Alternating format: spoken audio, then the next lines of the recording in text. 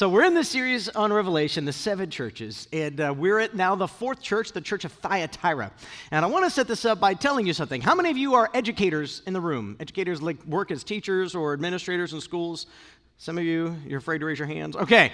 No, we're not raising our hands. We do that to kids in class. The education world has taught us this. You ready? Repetition leads to retention. I want you to say that with me. Ready on 3. 1, 2, 3. Repetition leads to retention. What leads to retention? And the more we repeat ourselves, the more we will retain something. In fact, you know this, right? This is why you often tell your kids over and over and over and over and over again to clean their rooms. It doesn't work, but you try.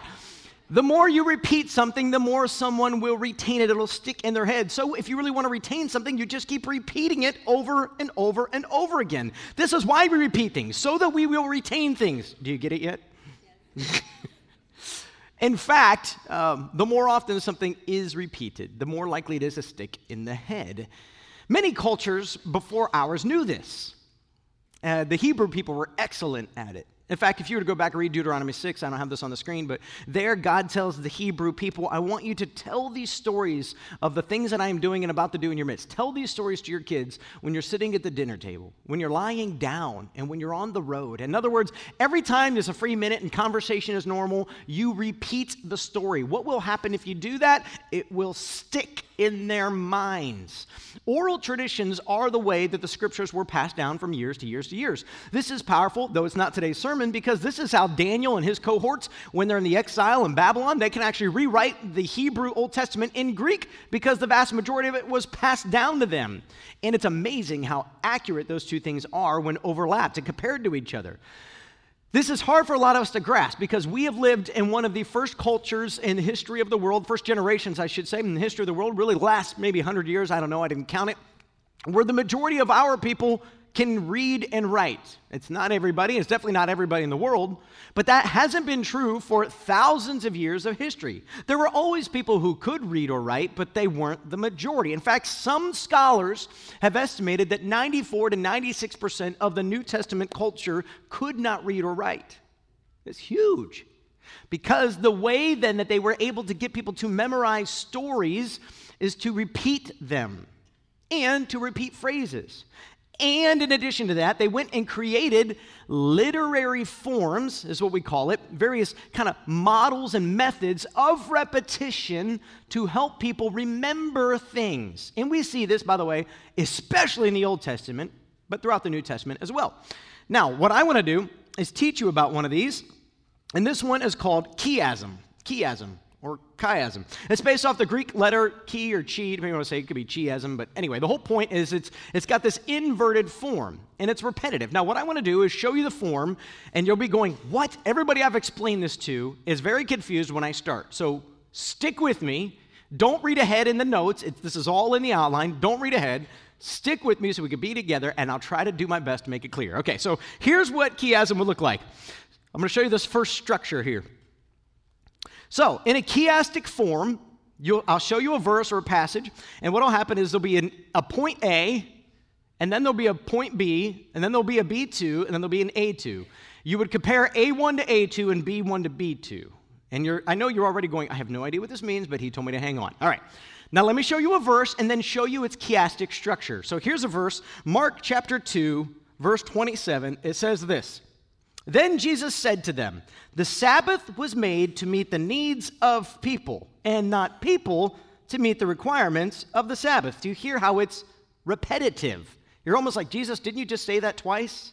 Yes. Now, let me show it to you in its chiastic structure. This is what Jesus is really doing. You just didn't notice that he was doing it. So here we go, Mark 2 in the chiastic structure. So we have the Sabbath, A1, was made to meet the needs of people, B2.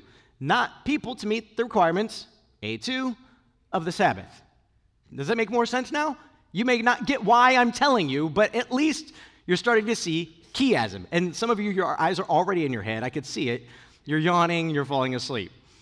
This is huge for where we're going today in Revelation. Chiasm has many, many forms. In fact, it can be used as verses. It can be used as chapters. Some have said the entire book of Revelation is a chiastic structure. Meaning if you were to lay it out, chapter 1 would compare to chapter 21, chapter 2 to 20, and so on and so on. Some aren't that specific. It's chapter to chapter. Some say it's more like theme to theme. There may be some validity to that. I'm not sure. But I do believe there is chiasm in Revelation 2 and 3, and I want to show it to you in just a minute. Before I show it to you, let me just show you this structure. Now, I showed you an even number chiastic structure. I showed you a 4-point chiastic structure. The middle is the focus, and what that means is this. The middle is the meat. It doesn't mean that the other part isn't important. It just means that the middle is where you find your meat. And when you get to a longer chiastic structure, there are many psalms that are laid out chiastic structure. If you go read a psalm and you're like, why does David always end where he began? It's because he's being repetitive. He's using a chiasm. And the middle of that psalm then is what David's really trying to tell you. It's the focus of what he's trying to say. Now, let me show you this. In a 7-point chiastic structure, it would look like this. A1, B1, C1, D1, C2, B2, A2. Notice there isn't really a D2. There could be 2 D points there in the middle, but the whole point is, notice that it looks like an arrow, and there's like a focal point. And the tip there, the middle, is the point. So you compare A to A and B to B and C to C, and then you have D. Now, if you aren't totally lost, let me show you this in Revelation chapter 2 and 3, the 7 churches. Some of these we haven't covered yet, so you have to trust me on what I'm saying, and you'll have to look it up later. Here we go. So if you compare A1 Ephesus to A2 Laodicea, the first church and the 7th church. The first church, Jesus says to the church in Ephesus that they are condemned for losing their first love, and if they do not repent, he will remove their lampstand, their church. If you go down to Laodicea, we haven't covered them yet, but they are condemned for losing sight of what is important. Jesus tells them to repent, or he will literally spit them out of his mouth, meaning they will be removed from his presence. Do you see how the two compare and contrast? It becomes even clearer when we go to the next one. Look at B1 and B2. Smyrna and Philadelphia. I've already preached on both of these. Both of them are commended for their faithfulness. Neither one is given a call to repentance. They are practically identical in that regard. Now go to the third one, C1 and C2. Pergamum, which we talked about last week, I'll recap real quick. They have fallen away because of false teachers. Jesus tells them, repent, or he will come suddenly, and he will fight against those false teachers and those who are following them. To those who are victorious will be given a new name. We get down to Sardis, which is next week, and Jesus says to them, you have fallen away. They need to wake up and stop faking their faith, or Jesus will return suddenly. And to those who do repent, their names will never be erased from the book of life. So do you see the comparisons? That leads us to this D1, Thyatira. Why is it the fourth church with really nothing specifically to compare it to? And for that, you have to wait till the end of the sermon to find out. Let's pray and we'll get started. Father God, Lord, we know that information doesn't change us. Only your Holy Spirit can do that. So God, would you come and be in this place and move in our hearts, Lord, as I deliver information, Father, may it lead us to transformation. Convict us deep in our souls about who we are and who you're calling us to be, God, that we might walk in your truth and in your grace. God, I pray by the end of today, Lord, that there isn't a heart in this place that isn't soft and moldable for you. We love you and we praise you in Jesus' name. Amen. Revelation chapter 2, verse 18. We're looking at Thyatira, and I have a typo in my notes already, so it's up there. There are 7 letters to the churches, not 3, and this one is the longest of them, and it's not really even close. However, I'll make it go quickly as much as I can. Revelation 2:18.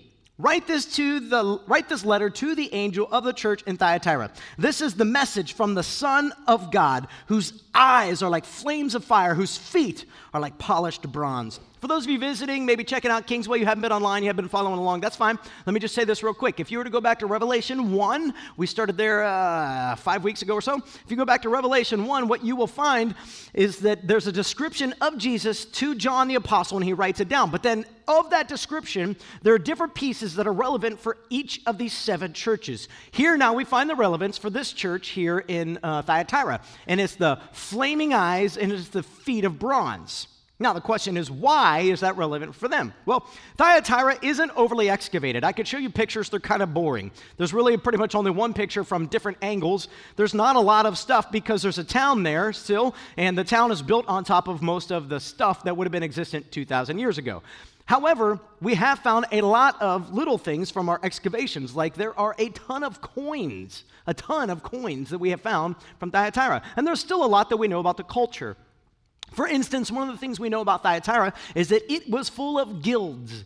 If you don't know what a guild is, it's kind of like a gathering of craftsmen who are good at a specific thing. They might be good at working with metal, or they might be good at colors or whatever. There have been tons and tons and tons of guilds, and I'll go through some of those in a minute, found in Thyatira. I'll just go ahead and go through the list now. Some of them, by the way, we found inscriptions in Thyatira. Here's just some of the ones we know. Wool workers, linen workers, makers of outer garments, dyers, leather workers, tanners, potters, bakers, slave dealers, and bronzesmiths. There's just a few of them. So this particular culture is not like some of the others. They don't have the massive structures that we know of in the big theaters and the libraries and the other things we've talked about. What they have is kind of a blue-collar, hands-on, get your hands dirty, and that's how you make your living. That's important to understanding the city. Just to give you some context, Paul actually comes in contact with a person from Thyatira. We see this in Acts chapter 16. In Acts 16, verse 13, here's that story. God has revealed at the beginning of Acts 16 for Paul and Silas to take the gospel to Macedonia. That's an area, and he's now doing that in the area known as Philippi. And here we go, Acts 16, 13. On the Sabbath, this is we, Paul and Silas, we went a little way outside the city to a riverbank, where we thought people would be meeting for prayer. We sat down to speak with some women who had gathered there. One of them was Lydia from Thyatira, a merchant of expensive purple cloth who worshiped God. As she listened to us, the Lord opened her heart and she accepted what Paul was saying. She and her household were baptized, and she asked us to be her guests. If you agree that I am a true believer in the Lord, she said, come and stay at my home. And she urged us until we agreed. I could preach the snot out of that text all day long, man. I don't have time, but I do want to point out a few things. Number one, look at Paul's boldness. Paul grabs his buddy that he's going to preach the gospel with. They go right outside the city, and they just go, they say, they have a plan. Let's just go to the place where we think people might be praying. So they go, and they find somebody there, and they just start talking to her. And they just trust that the God who is sovereign is going to be opening their heart. See, we as Christians have lost this in a lot of ways. We're timid, we're afraid to speak up, we're afraid we won't fit in, we're afraid we'll be made fun of, we're afraid they won't accept, we're afraid we won't know the answer, so we just keep our mouths shut. Meanwhile, God may have been moving a person to a perfect place in time to meet you and has already prepared their heart to hear from you, and you keep your mouth shut. And Paul here, he's bold, and he meets Lydia, and she gives her life to Jesus, and she makes purple cloth, which may not sound like a big deal when you're reading through the book of Acts, but then you get to Revelation on Thyatira, and you go, oh, that's because she's a part of a guild, which is relevant for this. There are a lot of coins found from Thyatira, and they tell us different things about the city. Some tell us about the different guilds. I want to show you two particular coins that don't focus on the guild, but focus on something else that I'll make a point of in a second. So here's the first coin I want to show you. This is a picture, obviously, of the actual coin. You can tell it's not a real coin. Hey, that was kind of cool with me walking around the background. I like that. Anyway, in this picture, the person on the right shaking, who's got a battle axe in their arm, that is the Greco-Roman god of Apollo. The person whose hand he's shaking would be the emperor. You may remember, if you've been here, if you've been listening online, I've been talking about emperor worship that was very real in that day. And here is Apollo shaking the hands with the emperor. In other words, heaven meets earth. Satan's always trying to find a way to twist the story, isn't he? And he's got this battle axe, and they're shaking over the flame of the Olympic flame, so to speak. And so this is a way really of saying, hey, the Olympic Games are a good thing, and Thyatira is a thriving city. I'll get a little bit more to that in just a minute, but one thing I want to tell you about Apollo is the Greco-Roman god of the sun. He has another name, and I can't pronounce it. It's like Timaeus or something, but he's the god of the sun. He's also known as the god of poetry, light, and prophecy. Now, as you read Revelation and you keep this in mind, one of the things I want you to have in mind throughout Revelation is that God shames the false gods of this world. He shames Satan and his minions over and over and over again. And here we see this god Apollo, and he actually had a temple that was kind of the big god of the city. There were a lot of littler gods there. He's the main god of Thyatira. He's the god of the sun. Hang on to that for where we're going in a minute. He's the God of prophecy. Do you know in Revelation it tells us that all prophecy points to Jesus? Do you think that's an accident that you have these people who believe they're in a culture where they're taught that Apollo is the God of prophecy, but then John comes in and says, no, Jesus is the real prophecy. He's the one it's really all about. It says Jesus slapping in the face these false gods of the other religions and saying, don't listen to them, listen to me. Now let me show you another coin. Here's another coin. I want to show you this one just for a quick purpose. This is Apollo now riding on his horse with his battle axe again. And the only reason I point this out is actually history tells us Apollo didn't have one horse. He had 4 horses.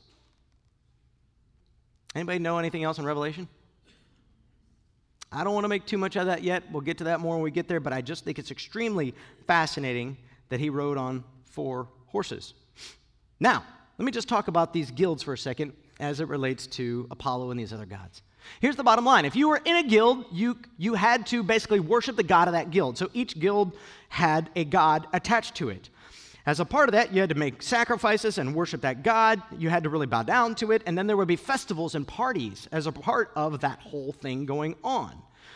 This became very complex for the Christians in that community.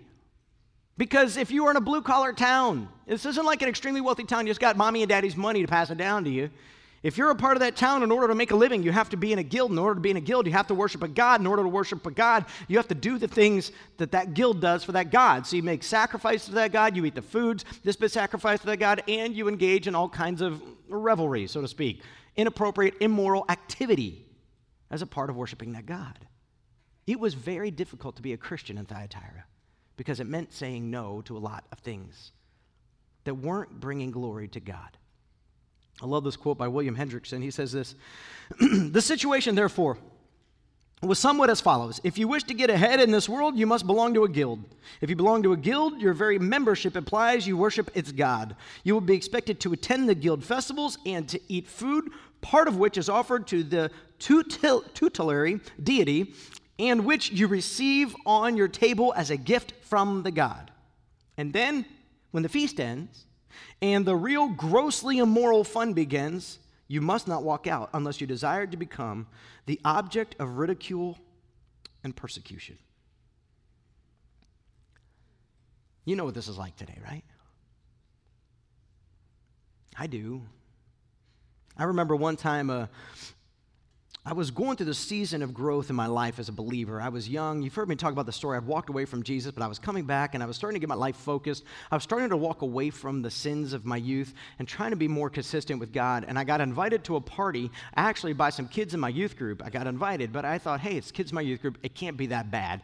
At least that's how I rationalized and justified going, because I knew kind of what was going to happen. And as everybody started drinking way too much, and as everybody started, it wasn't my friends hosting the party. We were just at their house. As everybody kind of started getting liquored up, I remember sitting there going, I'm not going to drink. I've told my parents I wouldn't do this. I remember I'm just hanging out, but I remember trying to have logical conversations with half logical people.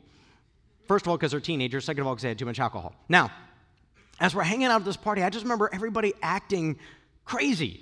I mean, they're doing things they wouldn't normally do. They're making out with people they would never even, take on a date, let alone anything else. And I remember being the one half-sober guy at this party and thinking, this is a crossroads moment. If I want to fit in right now, I have to do some things that I don't know that I want to do, or that I know that my God doesn't want me to do. I remember leaving the party and my friends being mad at me. They thought I was abandoning them and going, look, you need a ride, tell me, but I got to go. It was hard. That day, I lost some friends. That day, there were some kids from that school. My friend went to a different school than me from that school. They wouldn't come to youth group and talk to me. They'd come occasionally to youth group, but they wouldn't have anything to do with me. They felt judged by me. I wasn't judging them. I just knew I couldn't stick around. This could play out in a lot of ways. It's around the water cooler, on Monday morning, tomorrow. People are gathered around and they're gossiping about somebody else at work, and you walk out of the conversation. This come up, guys, you know what you're talking about, that person who tells those inappropriate jokes, and in your heart, you know it offends God, but you don't know what to do, so you laugh and you stay there. Come on now, you know. It's hard to be a believer sometimes when the culture around you says, it's okay. It's not that big of a deal. Everybody's doing it. Except what if everybody's doing it is actually the worst thing for you and it's offensive to God? Go back now to Revelation 2:18. This is the message, just want you to see the second part here. This is the message from the Son of God, whose eyes are like flames of fire, whose feet are like polished bronze. It's just an interesting thing, by the way. The most well-known, the biggest, most well-developed guild in Thyatira, you know what it was? The Bronze Guild. It's as if Jesus is saying to this church in Thyatira, I know what's going on among you. I'm well aware of it. My feet are like pure bronze. Now, think about this. If you're going to do anything with bronze, if you're going to clean out the dross, to take out the impurities in the metal, and if you're going to shape it, what are you going to have to do? Have a lot of fire. What are Jesus' eyes like? Flames of fire. He is connecting with them in a very real and unique way. I understand what you're going through. But fire throughout the scriptures is used to purify. Fire throughout the scriptures is used to test. Fire throughout the scriptures is used to take out the impurities even in us. We're told that God is a refining fire. We literally sing songs about being our refiner's fire and using that fire to test us and purify us. That's what this analogy of Jesus is saying. My eyes are refining fire. They will look and pierce, and they will see through to what's really going on in your heart and in your life, and they will clean out the dross. And my feet are like polished bronze, set firm on the ground. I know exactly what's going on among you, and you could trust me more than those things in your culture. Because so let's be honest for a minute. When we don't take part in what the culture's doing, we are afraid we'll be left out. And if we're left out, does that mean we won't get a raise? And if we don't get a raise, does that mean we won't get a promotion? Will we be able to provide for our family and send our kids to college? What about those nice vacations? That car we just bought, the house. Man, I really want to fit in. What about my friends? I've been a friend of that person for a long time, but I don't know that I can go where they're going anymore. What do I do? And what Jesus is saying is, you go with me every time, and I'll make good. Trust me. Revelation 2:19. I know all the things you do, he says. I have seen your love, your faith, your service, and your patient endurance. And I can see your constant improvement in all these things. But I have this complaint against you. You are permitting that woman, that Jezebel, who calls herself a prophet, to lead my servants astray.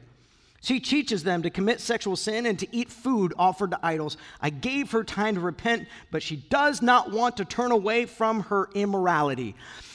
Okay, most of us probably don't know the story of Jezebel. Some of us who've grown up with the church probably do. Jezebel, if you named your daughter that, it's okay to take her to the court starting tomorrow and change her name. Trust me. She is known as one of the bad girls of the Bible, and not in the good way. She's the bad way. Here's the story of Jezebel real quick. I'll show this to you. 1 Kings chapter 16, verse 29. I'll read this to you, and then I'll tell you a little bit more of the story. Ahab, son of Omri, began to rule over Israel in the 38th year of King Asa's reign in Judah. He reigned in Samaria 22 years. But Ahab, son of Omri, did what was evil in the Lord's sight, even more than any of the kings before him. And as though it were not enough to follow the sinful example of Jeroboam, he married Jezebel, the daughter of King Ethbaal of the Sidonians, and he began to bow down, not throw down. He began to bow down and worship to Baal. First, Ahab built a temple and an altar for Baal in Samaria. Then he set up an Asherah pole. He did more to provoke the anger of the Lord, the God of Israel, than any of the other kings of Israel before him. That is not the reputation you want before God. Here's the deal, and here's why it's relevant to Thyatira. So Ahab is the king of Israel, but he's attracted to somebody he knows he has no business being with. And he marries her. And she does to him what every person who is not in a right relationship with God is going to eventually lead you into. She takes his heart and leads it towards these false gods. He leaves the God of Israel, and he begins to worship the false gods of the pagan nations. When it says it sets up an Asherah pole, I've talked about this in the past, an Asherah pole would be similar to a pole in a gentleman's club today.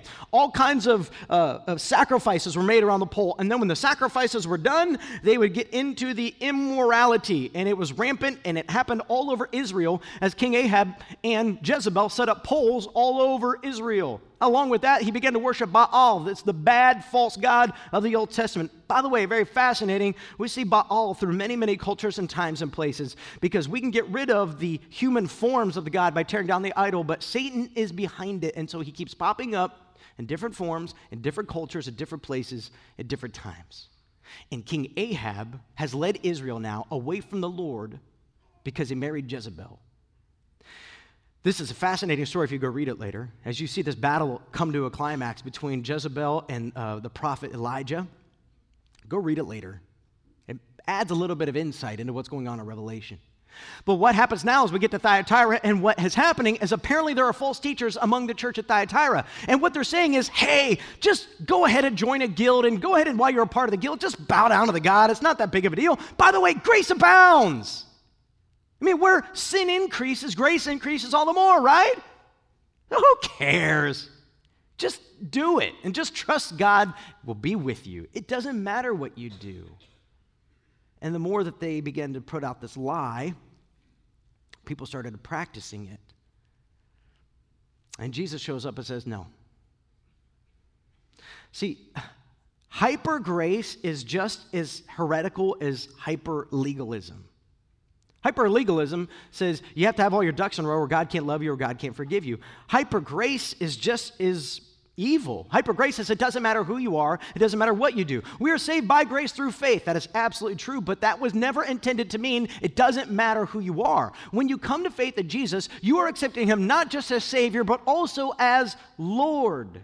This is why when we baptize, we talk about that. I'm accepting Jesus as my Lord and my Savior. A Lord, we don't have that language today, but this would be a king. And part of what you're saying is, I'm coming into your kingdom. And so as your kingdom, I'm trusting that you'll provide. I'm trusting that you'll protect, but I'm going to live under your rule, under your reign. That's what you're saying when you come to faith in Jesus. You're not just saying, sweet, I got my get out of hell free card and it doesn't matter anymore. And this is huge. Because some in the church at Thyatira are playing games with God. And if you notice here, part of what he said to them is verse 21, look at 2:21. I gave her time to repent, but she does not want to turn away from her immorality. In other words, it's time for me to act. Guys, this is a part of God we don't really want to talk about at all, ever. We could debate all day long whether this group of people ever really loved Jesus or not.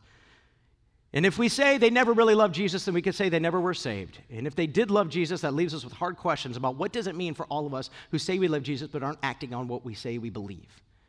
Here's all I know is Jesus is giving the most gracious thing that he can give to this group of people represented by Jezebel. He's giving them one last chance. And failure to turn now will have consequences. And I sometimes wonder to myself, how many last chances has Jesus given me?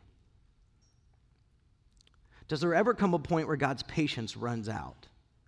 Well, I know this. If today you hear the voice of God and you turn to him and seek forgiveness, he will forgive you. He will forgive you. But if you harden your heart and you move on, one day you're going to come to your last breath. And if you just think grace is going to cover it, it's no big deal, man, it's a terrifying thing to fall into the hands of a living God. Let's take a look at what Revelation says. Verse 22, this is not what you want to hear from Jesus. Therefore, I will throw her on a bed of suffering, and those who commit adultery with her will suffer greatly unless they repent and turn away from her evil deeds. I will strike her children dead. Then all the churches will know that I am the one who searches out the thoughts and intentions of every person, and I will give to each of you whatever you deserve. Now, he's building a case here that we're going to get to in a minute. He's saying to those who are faithful and walk in a right relationship with me, I'm going to give you what you deserve. It's going to be great. But for those who continue to harden their heart and not walk with me, it's going to be bad news. When Jesus says, I'm going to throw her on a bed of suffering, what exactly does he mean? And I'm not 100% sure. But I'll say this, if you read the rest of Revelation, it's full of suffering. It's full of all kinds of pains and evils. And the whole point to the book of Revelation is, church, hang on in the midst of all the evil that's going to happen in this life. Because in the end, I'm going to build a kingdom. I'm going to establish myself as its king. And anybody who hangs on to the end will reign with me when we get there. So no matter how bad it gets here, hang on. But is there a specific suffering coming for Jezebel and those that she has led astray? If you go back and read Romans 1 is very kind of descriptive on how sexual immorality and idol worship have led the people of Rome away from knowing God. In fact, they've literally darkened their minds and their hearts because of idol worship and sexual immorality. They can no longer hear and understand and discern the voice of God. And so when you get to Romans 1, one of the things Paul says is, and they have suffered the consequences in their bodies. If you go back and look, there's cities in ancient kind of Rome, I guess, the Roman Empire, where there are literally temples where people go and practice immorality in the temple with the temple prostitutes, and then they come down the mountain, and there are other temples. We have found, how do I do this appropriately, little clay private parts they have constructed and have offered up as worship. And now what we believe, and this isn't just Christians, this is all historians, we believe that what happened is they went up there and picked up some diseases, and they came down here and begged this other god to take it away. And here's what I know. Sitting here today, there will be many men and many women who have made decisions related to sexual immorality that they wish they'd never made, and they're suffering the consequences in their bodies. Some of it wasn't even their fault. Could have been rape or something else. The reality is,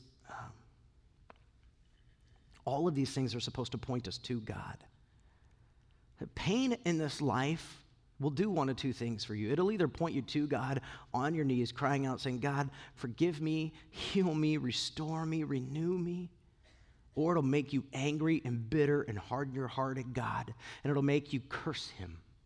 Those are pretty much your only two options. In the one place, we find mercy and grace in our time of need. In the other place, we find suffering. Friends, I say this because if somebody in this room is relating all too well to the message to Thyatira, today's the day to repent, to stop, before you have to face the one with flaming eyes. I love this passage in Chronicles.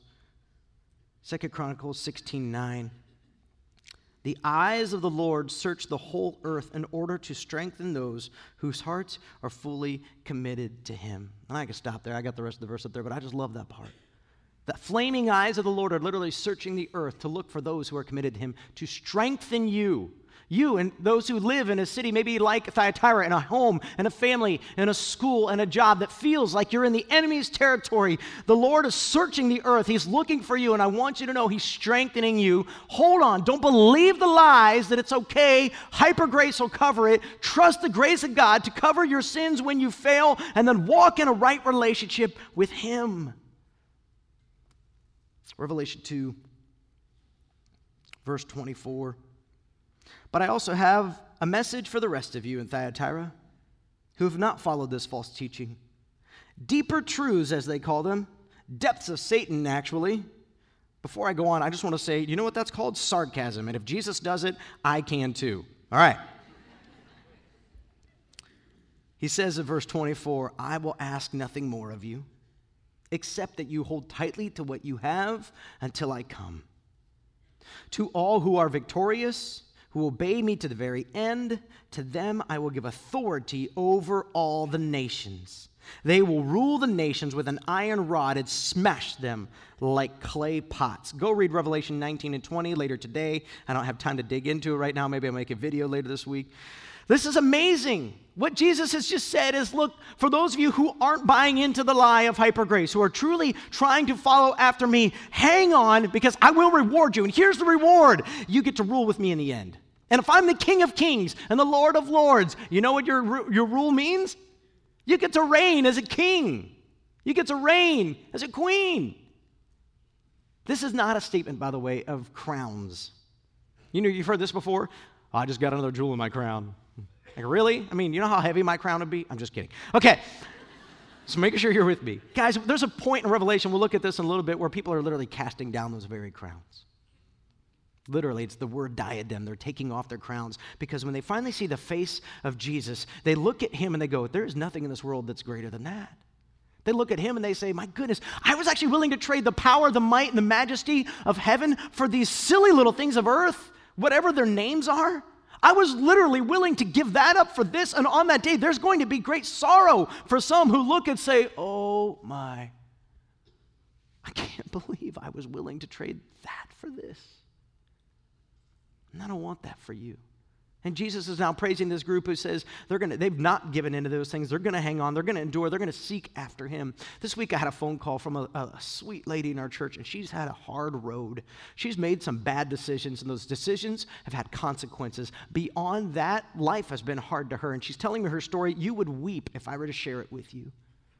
And at the end of this conversation, she's overwhelmed with guilt. Overwhelmed. She says, Matt, I try to repent. I try to walk in faith, but sometimes I just mess up. And I said, would you just take a deep breath? God loves you. Would you allow the grace of Jesus Christ to be all that it was intended to be? Just don't make it more than it was intended to be. The grace of Jesus Christ is there to cover all of your sin, all of your mistakes.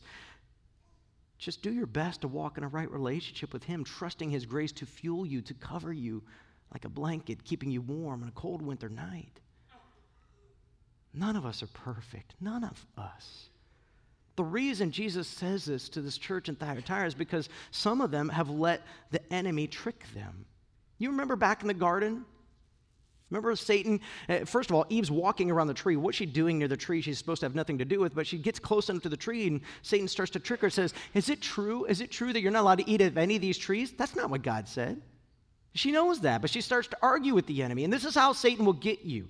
He'll plant a little lie, just a little trick, just to try to trip you up just a little bit. You'll make a commitment in your heart. Some of you sitting here right now, you already are hearing the Holy Spirit, and you can't wait to get to a decision point today because you can't wait to stand up and say, I'm done with it, God. I don't want to stand on the last day and hear that you're against me. I'm walking away forever, and I believe you, but I also know the enemy will lie to you. And within the next week, he's going to start those little whispers. Did you really mean? Did God really mean? He's going to look for that little door to sneak in, to creep up, to get you to turn away from God again, and you'll walk down that road if you're not careful. So what do? We walk in grace and in truth. We trust our God to reveal our sins to us, and when he does, we fall on our face before him, and we say, I am an unworthy sinner. Would you forgive me? And every time he picks us up and he says, I love you. Now go and sin no more. And guess what? If it's a week or a month or a year down the road and you slip up again, do you know what he says? I love you. Now go and sin no more. The question for all of us is, are we going to walk in a right relationship with Jesus or abuse his grace? Let's close out Revelation 28. Those who endure to the end, will have the same authority I received from my Father, and I will also give them the morning star. Anyone with ears to hear must listen to the Spirit and understand what he is saying to the churches. There are three people that I know of called the Morning Star. One of them is Domitian, the guy I told you was emperor at this time in Rome. Domitian's referred to as the Morning Star because he brought all this glory to Rome. You know the other person referred to as the Morning Star? Satan. Let's take a look. Isaiah chapter 14, verse 12. How you are fallen from heaven, O shining star, son of the morning. You have been thrown down to the earth, you who destroyed the nations of the world. By the way, if you have a King James or New King James, you'll notice here it says the word Lucifer. That's where we got Satan's name. It's not really Satan's name, by the way. It's just the Latin translation of that word. You, O Lucifer, son of the morning. That's basically what it's saying there. I don't care if you say it Lucifer if you feel better about it. It's not his literal name. It's just the Latin word that's used there. Here's the whole point. If Domitian is called the son of the morning, and if Satan is called the morning star, the son of the morning, then we get to Revelation 22:16, and Jesus, it says this, I, Jesus, have sent my angel to give you this message for the churches. I am both the source of David and the heir to his throne. I am the bright morning star. What in the world is going on here? Who really is the morning star? Jesus is. That's the point. Satan wants to present himself as this morning star. All morning star meant in that day is it was a new day dawning. It was a symbol of power and might and something great that was happening. And Jesus is trumping it all at the very end of the book of Revelation, the last thing that is written. And he's saying, I am the true morning star. All these other things are false. All these other things are lies. All these other things are there to deceive you and to trip you up. I am the true, bright morning star. Do not look at the things of this world. They're lying to you, but I won't. Let's answer the question that we originally asked. Why is Thyatira the focal point of the 7 churches? I believe these 2 verses give us insight. Revelation 2:19. Let's look at these again. I know all the things you do. I have seen your love, your faith, your service, and your patient endurance. And I can see your constant improvement in all these things. Verse 24b and 25, so I will ask nothing more of you except that you hold tightly to what you have until I come. Here's the point. Why is Thyatira the focal point of the 7 churches? Because you're looking at a church that's already being pressed. Some of them are already falling away, but what he's saying to them is you keep getting better. You keep improving. Your love keeps growing. Your faithfulness keeps growing. Your patience keeps growing. Your humility keeps growing. Your morality keeps growing. You keep becoming more and more and more like Christ. So I'm not going to make any other request of you except for that you keep doing what you're doing. Here's the point to all of us. Some of us need to repent and get back in order here. Some of us need to get our lives refocused on Jesus Christ. But if we're walking in rightness with him, meaning we repent and walk in grace, and if we're continuing to improve in these things, that Jesus has one word for you. Keep going. Don't quit. Don't stop. Fix your eyes on the prize, Jesus Christ, at the end of it all. And don't turn away for anything else in this world that looks shiny and attractive and cool and fun and pleasurable. Stay focused. And you need to ask yourself this question: am I today more like Jesus than I was a year ago? And if the answer is no, you need to stop doing something and start doing something else. If you're not growing in patience, if you're not growing in grace, if you're not growing in love, if you're not growing in honesty, if you're not growing, then there's something you've got to stop doing, repent and turn away from it, and focus your life on Jesus. And I'm asking you to do it today. Right now, and not wait. Can you imagine when the church at Thyatira got this letter, all excited? Hey guys, we got a new letter. We got a new letter from John. Let's read it. And the church gathers and they start reading it. Some of you are going to be on a bed of suffering. Some of you need to keep going. You think everybody in that church didn't know exactly who was on the bed of suffering? They knew. Friend, will you make today the moment you turn from whatever it is you need to turn from and let Jesus heal you through his grace? I want to pray that over us right now. And then hang on, don't get all the Bible put away, rustling, and nobody else hears what I'm saying. Listen, real quick. We're going to sing 2 songs. And this is your chance to respond. And today's the day, man. If God's calling you, today's the day. Over here at my left, underneath this screen, you're right. We got some staff down there. They just want to talk to you about Jesus. You can always use the front of the stage if you want to pray. Look, you can kneel where you are. You don't have to tell me about it. But will you make today the day you don't go back? We have teenagers in this church leading the way on this. Because some of your kids aren't afraid to do this, but you are terrified because it'll mean looking at your spouse or your kids and saying, I'm not perfect. I've sinned. I'd rather do it here than do it there. Let me pray over you and then we'll sing. Let's stand.